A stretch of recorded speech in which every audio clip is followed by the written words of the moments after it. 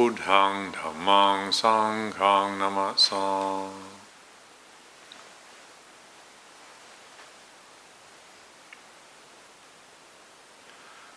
This evening I'd like to address the question of, do we have to always take sides? Some simple mundane matter of, what are we going to chant in the evening? We're going to keep chanting this Dhammacakkappavattana Sutta every Saturday night, or should we all be chanting the Anattalakkana Sutta or the Adhita-pariyaya Sutta, these cardinal suttas? We can have an opinion about it, and I like the Dhammacakka Sutta, I like the Adhita-pariyaya Sutta, and we could, if we're not careful, have an argument about it. And of course then there's much bigger issues as well, like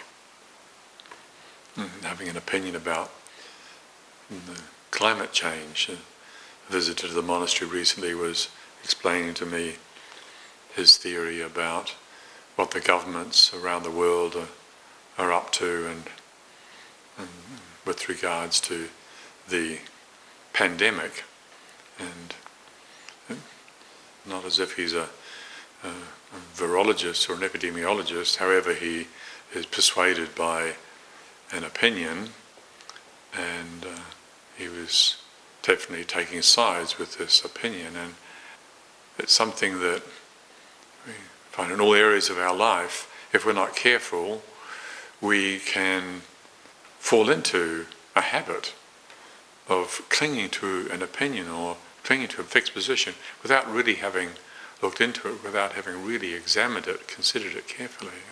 And why are we doing that? What's going on there? And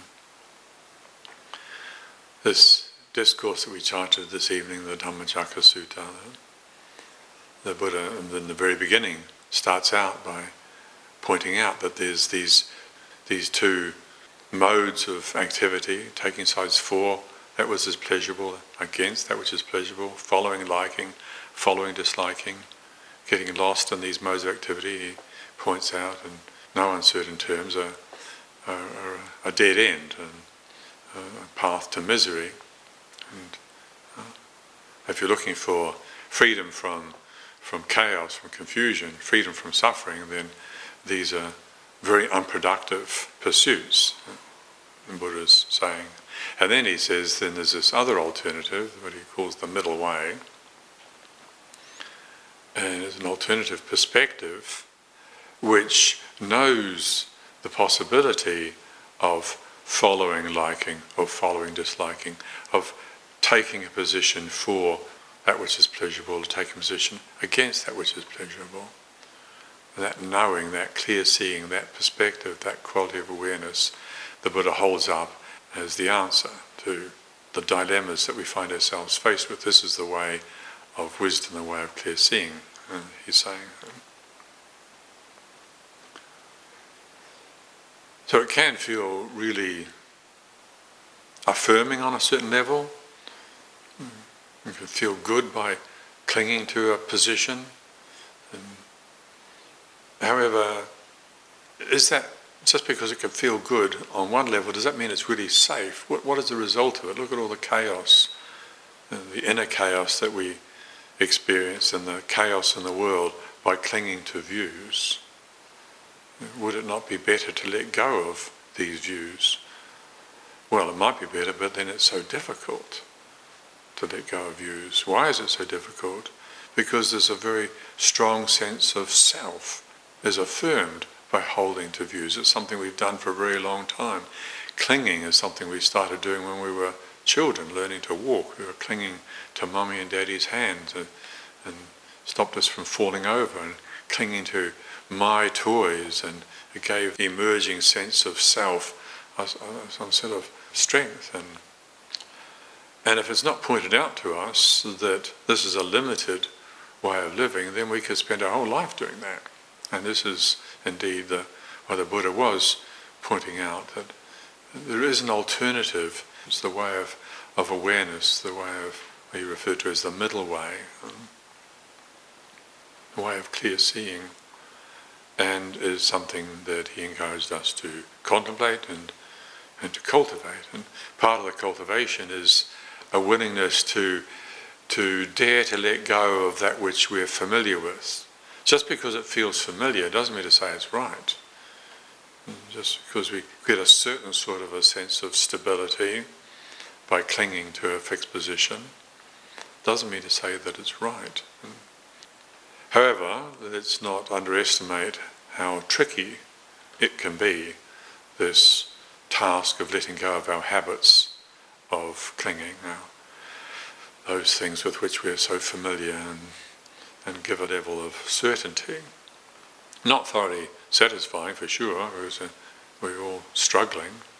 So clearly clinging to these fixed positions has not been satisfactory. However, letting go can be really challenging, and herein lies one of the reasons why the Buddha was so insistent or so clear in his encouragement to find spiritual companions, good friends, really good friends, friends that really help us. And as I've often commented before in the Mahamangala Sutta, the Discourse on Greatest Blessings, it starts out with talking about avoid the company of those who are going to drag you down and associate with those who are going to lift you up.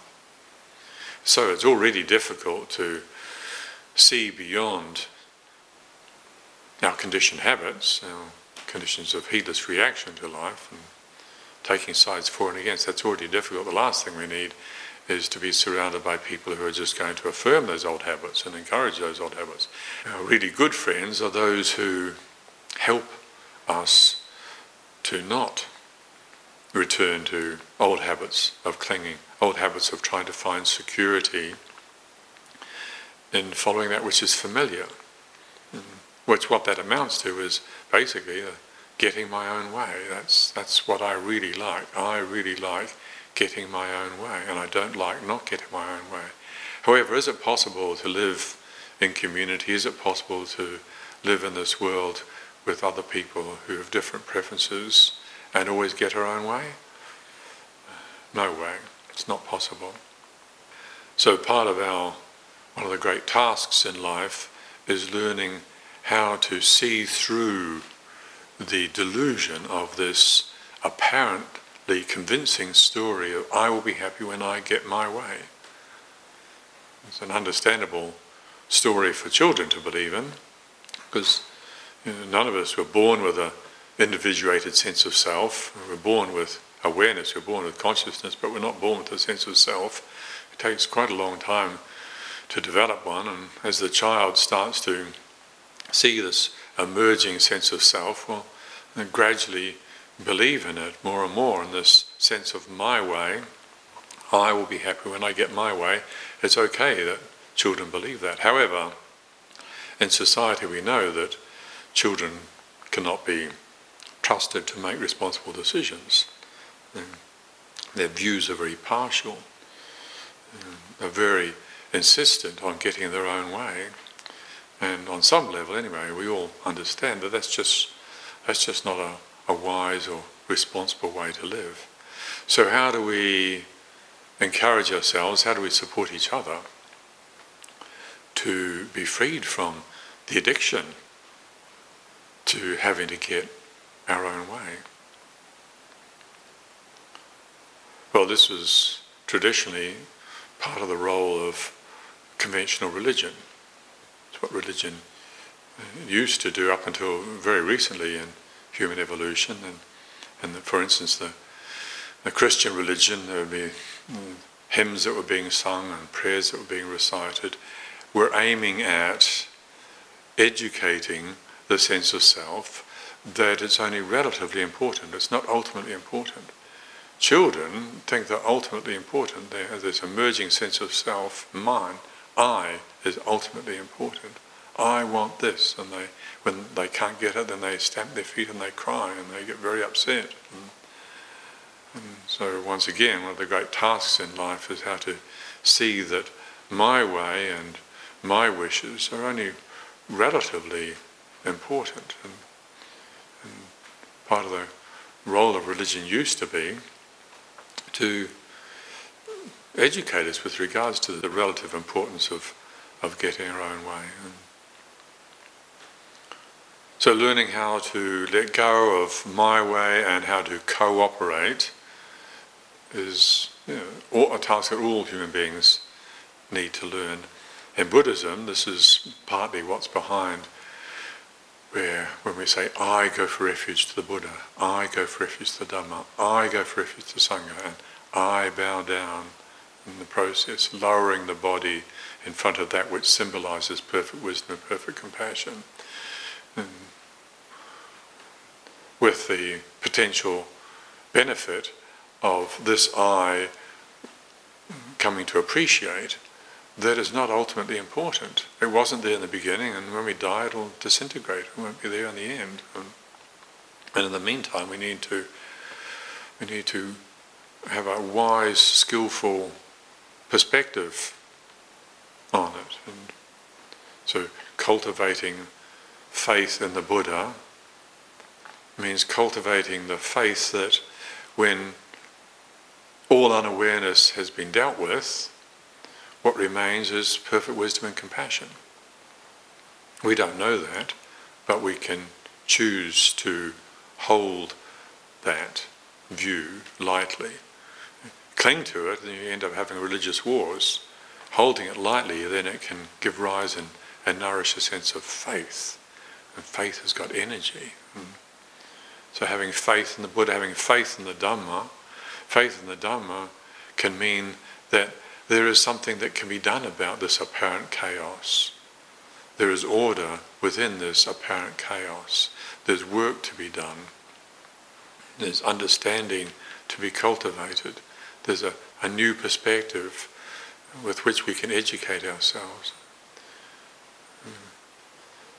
Last week or a couple of weeks ago I spoke about how we can usefully educate ourselves with regards to the different levels of intensity of dukkha or suffering.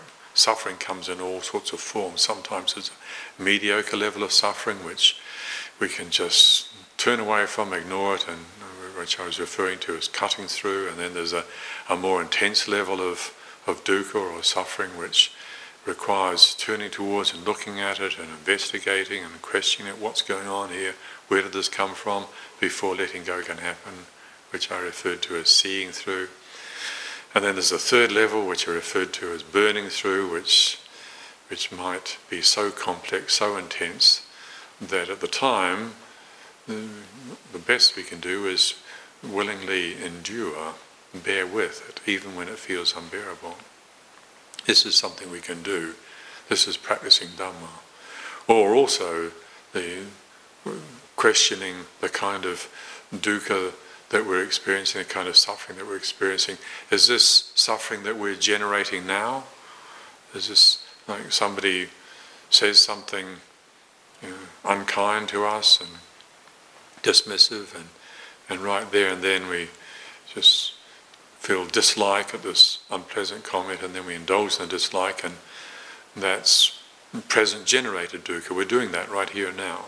That's what that sort of dukkha is. But then there's another sort of dukkha where somebody says something and it triggers dukkha from the past, maybe many years ago, maybe very many years ago. Dukkha or suffering that we experienced perhaps when we were young and not ready or not able to really meet. It happens to all of us to some degree in our early life. And if we don't meet it, then it gets stored within the system. So old unmet dukkha, that's different. That's not present generated dukkha, that's old unmet dukkha. We need to use different approaches. Or what we could call adopted dukkha, where again, in our early life, if we're living with people who carrying their burden of unmet dukkha around with them, and we're vulnerable and we have our own sensitivities, there's a certain sort of resonance can get struck up whereby it's almost as if we assimilate their suffering. Not necessarily really going and doing anything dramatically wrong, but just by close association with somebody else, and we can pick up on their suffering assimilate it and take it on and spend years carrying the suffering around that was something we picked up very early on in life, which, so, as I was saying, referred to as adopted dukkha. So whether it's present generated or old unmet dukkha or adopted dukkha, these different levels or different qualities of suffering, studying this, getting interested in this, is what we can do. Sometimes if life really gives us an intense challenge, it can be a blessing because it makes us stop and question what's really going on here. Some people just move through their life without really questioning hardly anything, and then when they get old, they fall apart and die in misery. Very sad, very regrettable. And so to be challenged by life and to find ourselves asking deep questions can really be a blessing. It doesn't have to be a curse. It can really be a blessing, can motivate us to look more deeply beyond the way things merely appear to be. What's really going on here? So faith in Dhamma is faith that there is something we can do about unawareness. We're not victims. Faith in Sangha, the third of these three principles, these three objects of refuge that around which we orient our lives as Buddhists. So faith in Sangha is faith that there's flesh and blood, walking, talking human beings. There have been such beings who realize these teachings of the Buddha for themselves.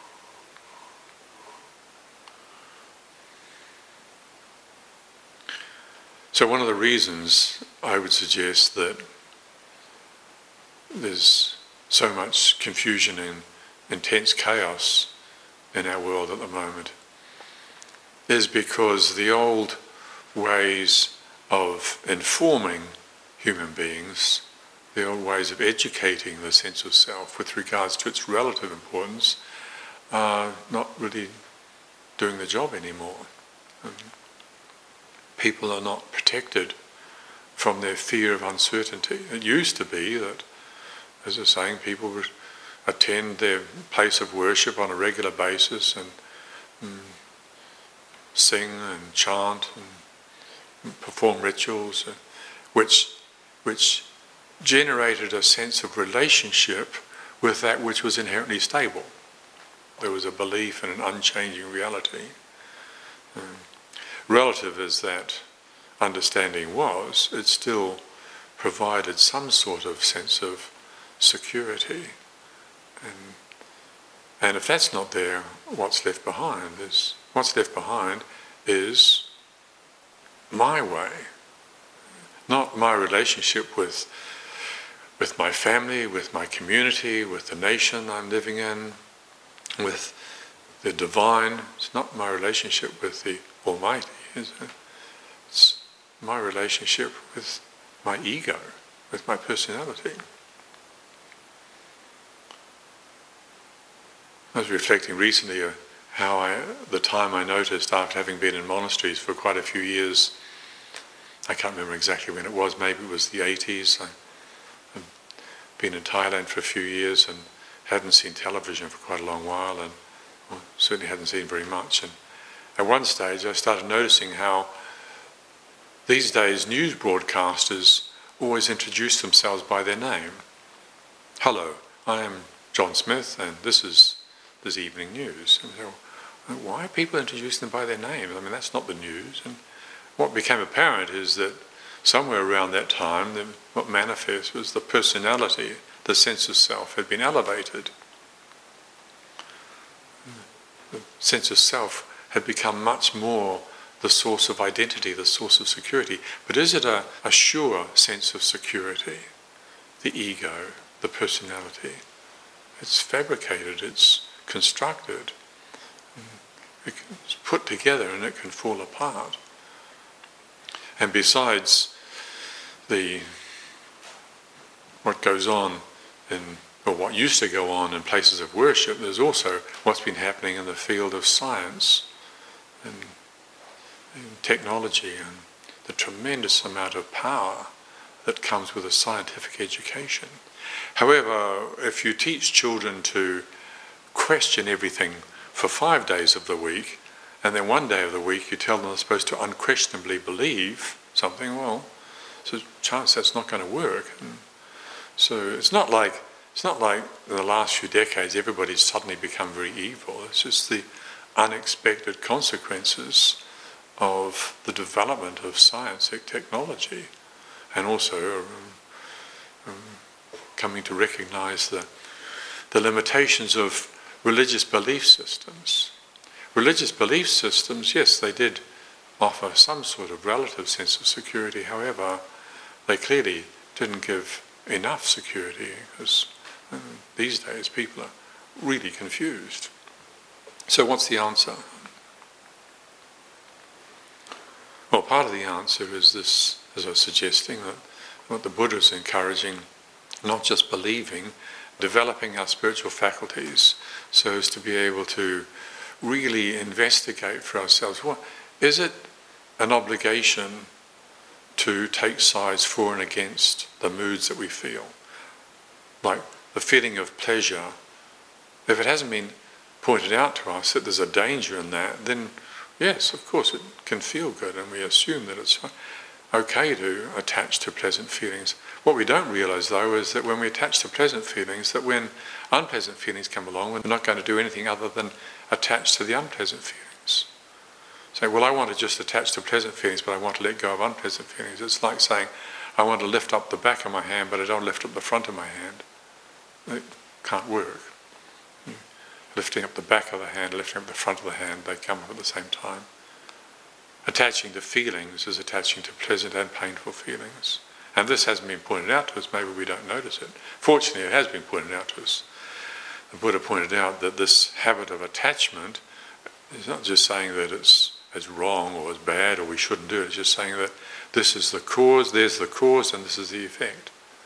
And so, hopefully, well, I hope that maybe science will eventually come around to investigating the laws of consciousness, actually start to investigate the dynamics of consciousnness and start to see that there are laws on that level. Just as there's laws in the material world, there are also laws in the realm of consciousness.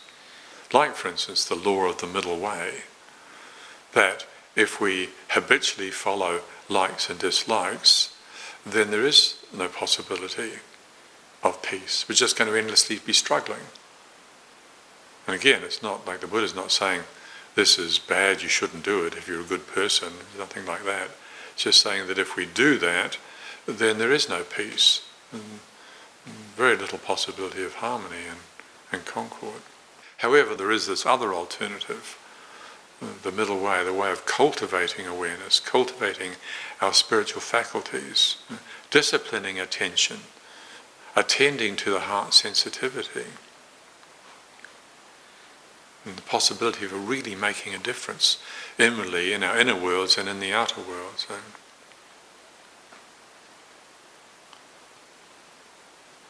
So of course, talking about disciplining attention can be quite off-putting. And however, again, if we look beyond the way that might appear or the way it might sound, it was no different from if you want to be a really good tennis player.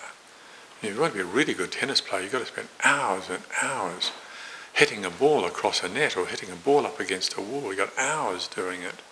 You've got to be really skilled, and you're not going to develop the skill without putting the time in. Or if you want to be a really good writer, again, you've got to be exercising the discipline, and whether you want to or not, you've got to put the hours in, you put the time, and you write, and you write, and you write. Or if you want to be a good coder, computer coder, again, you've got to put hours and hours in front of your monitor, and gradually internalising the principles, internalising the medium. And then when we internalise it, well, then it sort of like becomes ours, and then you can get really creative. Well, so it is with the inner work. If we want to understand the real causes of suffering, like as the Buddha pointing out in this Dhammacakka Sutta, the real causes of suffering is taking sides for and against. Not just feeling preferences. Feeling preferences is one thing. It's perfectly normal. So long as we're alive, we're going to feel preferences, unless you're in some sort of samadhi maybe. Generally, everybody's got preferences. However, only children believe that they're entitled to get their preferences fulfilled all the time. As we grow up, one of our great tasks is to learn how to see that my preferences are only relatively important. Mm-hmm. So what does all of this have to do with living a meaningful life? Well, if we don't train our spiritual faculties, we don't exercise the capacity for faith, not mere blind belief, but real faith, skillful, careful capacity for trusting in true principles, choosing to trust in true principles, exercising the spiritual faculty of energy, learning how to generate energy and sustain energy, exercising the spiritual faculty of mindfulness or balanced attention, exercising the spiritual faculty of collectedness, exercising the spiritual faculty of discernment. These 5 spiritual faculties that Buddha talked about, if we don't invest in them and we're out of balance, then it's highly questionable whether we're going to be able to do the work that we need to do. And we can really hurt ourselves as well. And we do hurt ourselves by going out of balance. And it's not because necessarily we've been badly treated or the world is terrible, or it's just we haven't exercised these potentials that we have, or we've developed in an imbalanced way. I can remember quite some years ago when I was visiting family back in New Zealand, and I went to visit an uncle of mine. He's the son of a Baptist preacher, and he played the organ in church, and very committed Christian, and definitely loved the Lord Jesus and lots of energy. However, when I went to see him, he was stuck in a wheelchair or in a chair. He had a stroke, a massive stroke, and he wasn't that old, and had a massive stroke and spent the rest of his life seriously disabled. And a great effort, he was able to explain to me how there was this piece of organ music that he just couldn't get right, and he was trying and trying and trying to get it right, and tried so hard that he ended up bursting a blood vessel. So too much energy is not it. Too much stillness is not it. Too much faith, blind faith, is not it. All of these spiritual faculties, if we again look beyond the way they merely appear to be and really educate ourselves, what is the benefit, what is the potential, what is the risks? So not merely assuming because there's so much chaos in the world and so much difficulty and a lot of people vociferously complaining about things, that anything is inherently wrong. We can catastrophize the situation and say that it shouldn't be this way. Well, that's too simple. From the Buddha's perspective, there's a cause and there's an effect. And the cause is clinging, not seeing clearly. When we cling, then we obscure intelligence, and we hold too tightly. Holding's fine. We need to hold. You don't hold a cup of tea, you can't drink the tea. If you hold it too tightly, you can break it. So how do we hold in the right way? Well, this is again learning to exercise the spiritual faculties in the body, in the mind, in the heart. Learning to hold skillfully so that when a situation arises and the truth is we just don't know, should we chant the Dhammacakka Sutta or should we chant the Adita Pariyaya Sutta? And say, well, I don't know. Or something more tricky, like climate change, and having to take a position on it. You see what happens when those who support concern for climate change and those who support the climate change deniers, they feed off each other's fixed positions. How about training our awareness to be able to own up and just say, well, I don't know. I care. It takes intense enthusiasm and interest to generate the energy to see beyond the way things merely appear to be. However, enthusiastic interest is not the same thing as clinging to a fixed position, or it doesn't have to be.